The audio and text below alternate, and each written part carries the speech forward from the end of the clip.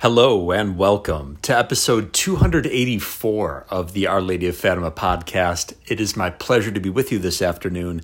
My name is Terrence M. Stanton. We are recording on Saturday, August the 27th, 2022, in the year of our Lord Jesus Christ, continuing to work through the text by the wonderful saint and doctor of the church, Alphonsus Liguori, entitled The Glories of Mary, because this, after all, is August, the month dedicated to honoring and cherishing the Immaculate Heart of Our Lady. And this is from his fourth discourse entitled Of the Annunciation of Mary.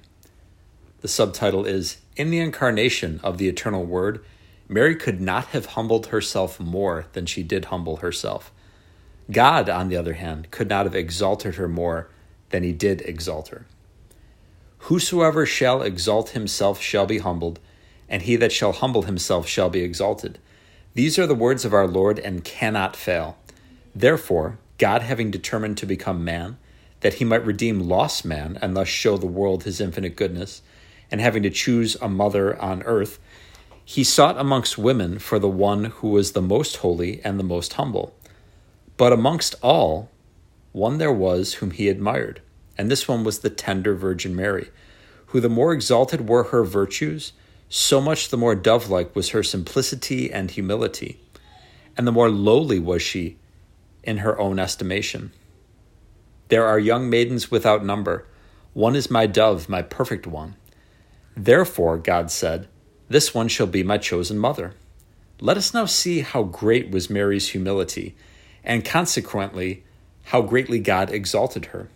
Mary could not have humbled herself more than she did humble herself in the incarnation of the Word.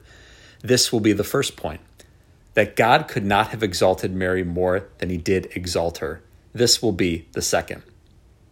First point, our Lord in the sacred canticles, speaking precisely of the humility of the most humble Virgin, says, while the king was at his repose, my spikenard sent forth the odor thereof.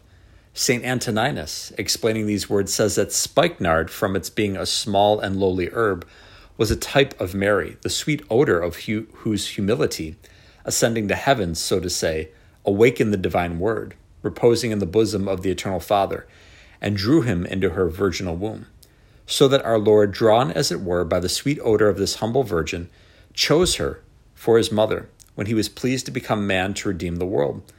But he, for the greater glory and merit of this mother, would not become her son without her previous consent. The Abbot Williams says, he would not take flesh from her unless she gave it. Hence, when this humble virgin, for so it was revealed to St. Elizabeth of Hungary, was in her poor little cottage, sighing and beseeching God more fervently than ever, and with desires more than ever ardent, that he would send the Redeemer, behold, the Archangel Gabriel arrives, the bearer of the great message.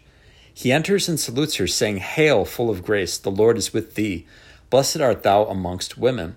Hail, O Virgin full of grace, for thou wast always full of grace above all other saints. The Lord is with thee. Because thou art so humble, thou art blessed among women. For all others fell under the curse of sin, but thou, because thou art the mother of the Blessed One, art and always will be blessed, and freed from every stain. But what does the humble Mary reply to a salutation so full of praises? Nothing. She remains silent, but reflecting upon it, is troubled. Who having heard was troubled at his saying, and thought with herself what manner of salutation this should be. Why was she troubled? Did she fear an illusion? Or was it her virginal modesty, which caused her to be disturbed at the sight of a man, as some suppose, in the belief that the angel appeared under a human form? No, the text is clear. She was troubled at his saying, not at his appearance, but at what he said. Remarks Eusebius Amessinus. Her trouble, then, arose entirely from her humility, which was disturbed at the sound of praises so far exceeding her own lowly estimate of herself. Hence, the more the angel exalted her, the more she humbled herself, and entered into the consideration of her own nothingness. Here, St. Bernardine remarks that had the angel said, O Mary, thou art the greatest sinner in the world, her astonishment would not have been so great. The sound of such high praises filled her with fear. She was troubled, for being so full of humility, she abhorred every praise of herself, and her only desire was that her Creator, the giver of every good thing, should be praised and blessed. This Mary herself revealed to St. Bridget, when speaking of the time in which she became Mother of God, I desired not my own praise, but only that my Creator, the giver of all, should be glorified. The Blessed Virgin was already well aware from the sacred scriptures that the time foretold by the prophets for the coming of the Messiah had arrived, that the weeks of Daniel were completed, that already, according to the prophecy of Jacob, the scepter of Judah had passed into the hands of Herod, a strange king. She already knew that a virgin was to be the mother of the Messiah. She then heard the angel give her praises, which, it was evident, could apply to no other than to the Mother of God. Hence, may not the thought, or at least some vague impression, have entered her mind, that perhaps she was this chosen Mother of God? No, her profound humility did not even admit such an idea. Those praises only caused her great fear in her. So much so, as St. Peter Chrysologus remarks, that as Christ was pleased to be comforted by an angel, so was it necessary that the Blessed Virgin should be encouraged by one. St. Gabriel, seeing Mary so troubled and almost stupefied by the salutation, was obliged to encourage her, saying, "Fear not, Mary, for thou hast found grace with God." Fear not, O Mary, and be not surprised at the great titles by which I have saluted thee. For if thou in thine own eyes art so little and lowly, God, who exalts the humble, has made thee worthy to find the grace lost by men. And therefore he has preserved thee from the common stain of the children of Adam. Hence, from the moment of thy conception, he has honored thee with a grace greater than that of all the saints, and therefore he now finally exalts thee even to the dignity of being his mother. Behold, thou shalt conceive in thy womb, and shalt bring forth a son, and thou shalt call his name Jesus. And now, why this delay, O Mary? The angel awaits thy reply, says St. Bernard.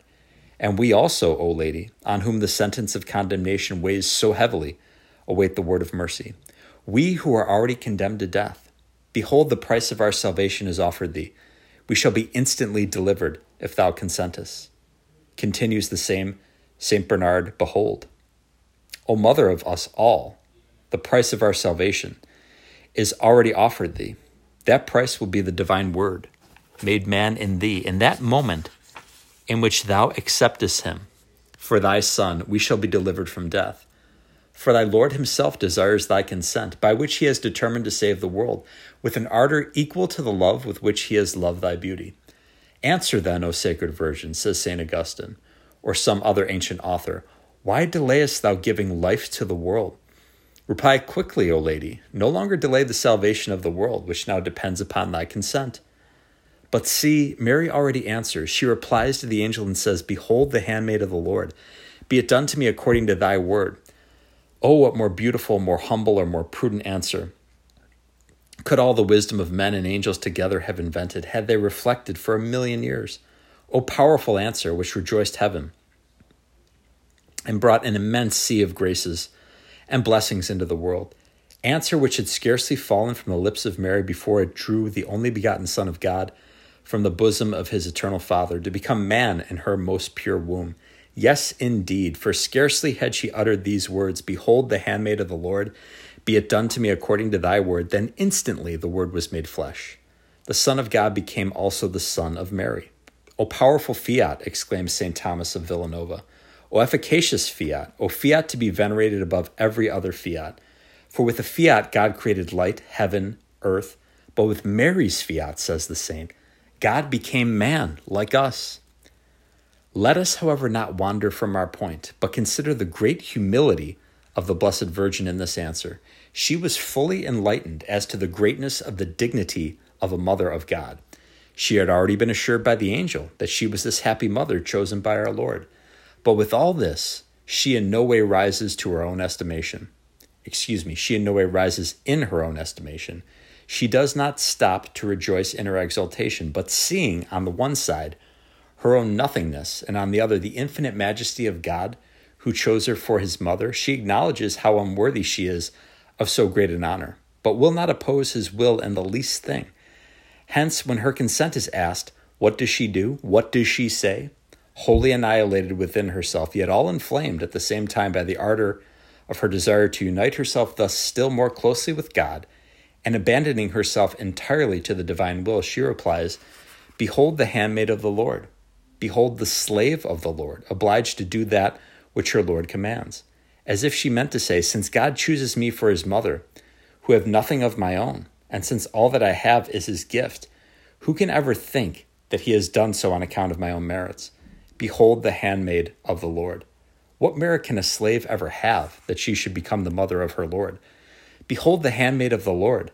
May the goodness of God alone be praised, and not his slave, since it is all his goodness, that he fixes his eyes on so lowly a creature as I am, to make her so great. O humility, here exclaims the abbot Guaric, as nothing in its own eyes, yet sufficiently great for the divinity, insufficient for itself, sufficient for him whom the heavens cannot contain. O great humility of Mary, which makes her little to herself, but great before God, unworthy in her own eyes, but worthy in the eyes of that immense Lord whom the world cannot contain. But the exclamation of St. Bernard on this subject is still more beautiful in his fourth sermon on the Assumption of Mary, in which, admiring her humility, he says, And how, O Lady, couldst thou unite in thy heart, so humble, an opinion of thyself with such great purity, with such innocence, and so great a plenitude of grace as thou didst possess? And how, O Blessed Virgin, continues the saint, did this humility and so great humility ever take such deep root in thy heart, seeing thyself thus honored and exalted by God? Whence thy humility and so great humility, O Blessed One? Lucifer, seeing himself endowed with great beauty, aspired to exalt his throne above the stars and to make himself like God. I will exalt my throne above the stars of God. I will be like the Most High. Oh, what would that proud spirit have said? And to what would he have aspired had he ever been adorned with the gifts of Mary? The humble Mary did not act thus. The higher she saw herself raised, the more she humbled herself. Ah, Lady, concludes St. Bernard, by this admirable humility, thou didst indeed render thyself worthy to be regarded by God with singular love, worthy to captivate thy King with thy beauty, worthy to draw by the sweet odor of thy humility the eternal Son from his repose, from the bosom of God into thy most pure womb. She was indeed worthy to be looked upon by the Lord, whose beauty the King so greatly desired, and by whose most sweet odor he was drawn from the eternal repose of his Father's bosom. Hence Bernardine de Bustis says that Mary merited more by saying with humility, Behold the handmaid of the Lord, than all pure creatures could merit together by their good works. Thus says St. Bernard, this innocent virgin, although she made herself dear to God by her virginity, yet it was by her humility that she rendered herself worthy, as far as a creature can be worthy, to become the mother of her Creator. Though she pleased by her virginity, she conceived by her humility. St. Jerome confirms this, saying that God chose her to be his mother more on account of her humility than all her other sublime virtues. Mary herself also assured St. Bridget of the same thing, saying, How was it that I merited so great a grace as to be made the mother of my Lord? If it was not that I knew my own nothingness, and that I had nothing and humbled myself.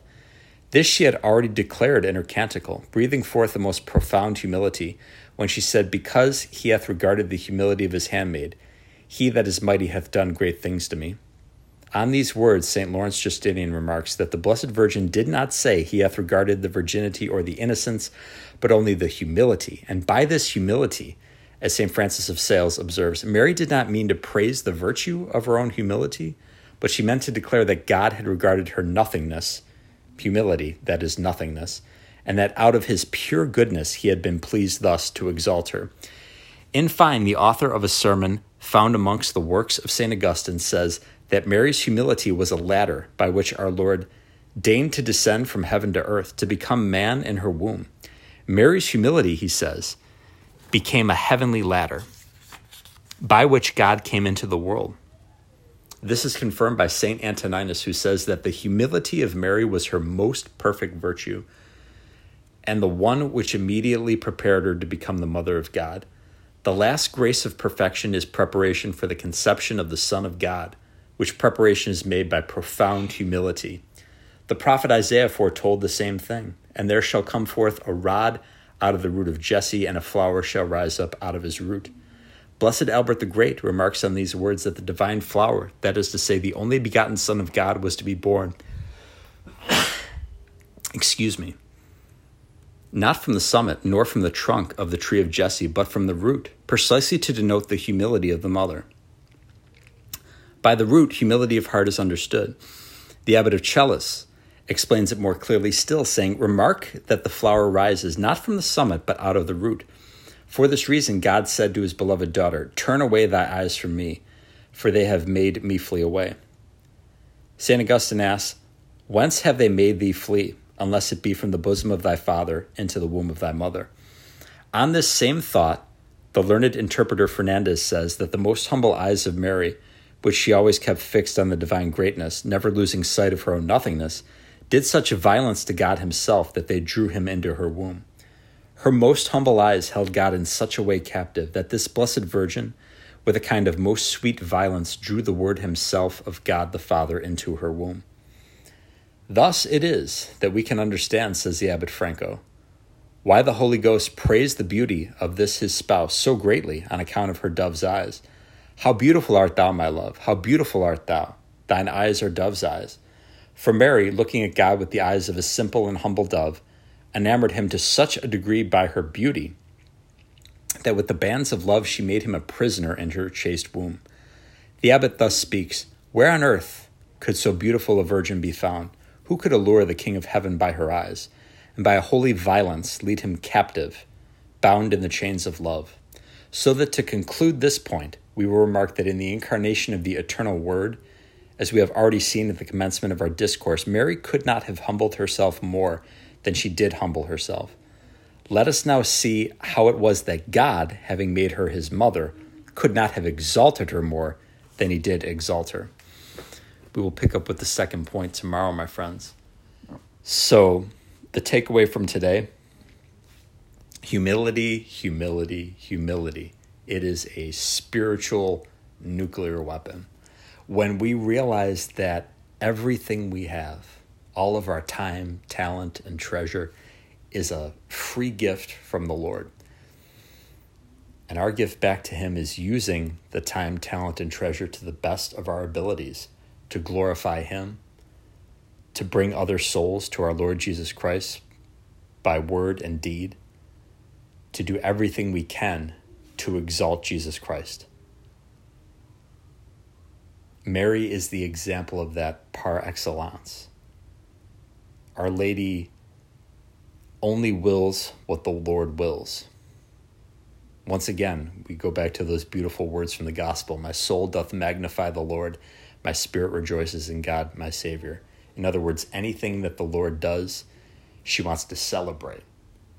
She wants to make bigger, so to speak. She wants to make a big deal of the Lord because he is a big deal. The good news of salvation is that Jesus Christ suffers, dies, and is resurrected for us, for me, for you, for everyone. And yes, for the Blessed Mother too. So let us love Mary more. It's not possible to love her enough. Let us ask the Lord for the grace to love Our Lady of Fatima more. And once again, if possible, pray those 15 decades of the Rosary every single day. We are living through challenging times, but we are here for a reason. We need to be prayer warriors. Young, old, man, woman, boy, girl, wherever you are, pick up that rosary. That is your spiritual weapon. It is the weapon for these times. Oremos. Prayer for the hastening of the triumph of the Immaculate Heart of Mary. O Immaculate Heart of Mary, Holy Mother of God and our tender Mother, look upon the distress in which the whole of mankind is living due to the spread of materialism, godlessness, and the persecution of the Catholic faith. In our own day, the mystical body of Christ is bleeding from so many wounds caused within the Church by the unpunished spread of heresies, the justification of sins against the Sixth Commandment, the seeking of the kingdom of earth rather than that of heaven, the horrendous sacrileges against the Most Holy Eucharist, especially through the practice of communion in the hand, and the Protestant shaping of the celebration of the Holy Mass. Amidst these trials appeared the light of the consecration of Russia to thine Immaculate Heart by the Pope in union with the world's bishops. In Fatima, thou didst request the communion of reparation on the first Saturdays of the month. Implore thy divine Son to grant a special grace to the Pope that he might approve the communion of reparation on the first Saturdays. May Almighty God hasten the time when Russia will convert to Catholic unity. mankind will be given a time of peace, and the church will be granted an authentic renewal in the purity of the Catholic faith, the sacredness of divine worship, and the holiness of Christian life. O mediatrix of all graces, O Queen of the most holy Rosary, and our sweet Mother, turn thine eyes of mercy towards us and graciously hear this, our trusting prayer. Amen. That prayer, of course, by Bishop Schneider. And now I would also like to offer up this prayer, one of these 7 Fatima prayers. By thy pure and immaculate conception, O Mary, obtain for me the conversion of Russia, Spain, Portugal, Europe, the United States of America, Canada, and the whole world. I'm adding the United States of America and Canada there. Feel free to add any nation you so choose. Now the Memorare to Saint Joseph.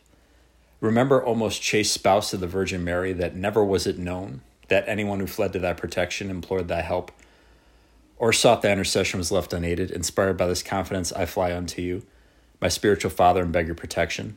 O foster Father of the Redeemer, despise not my petitions, but in your goodness hear and answer me. Amen.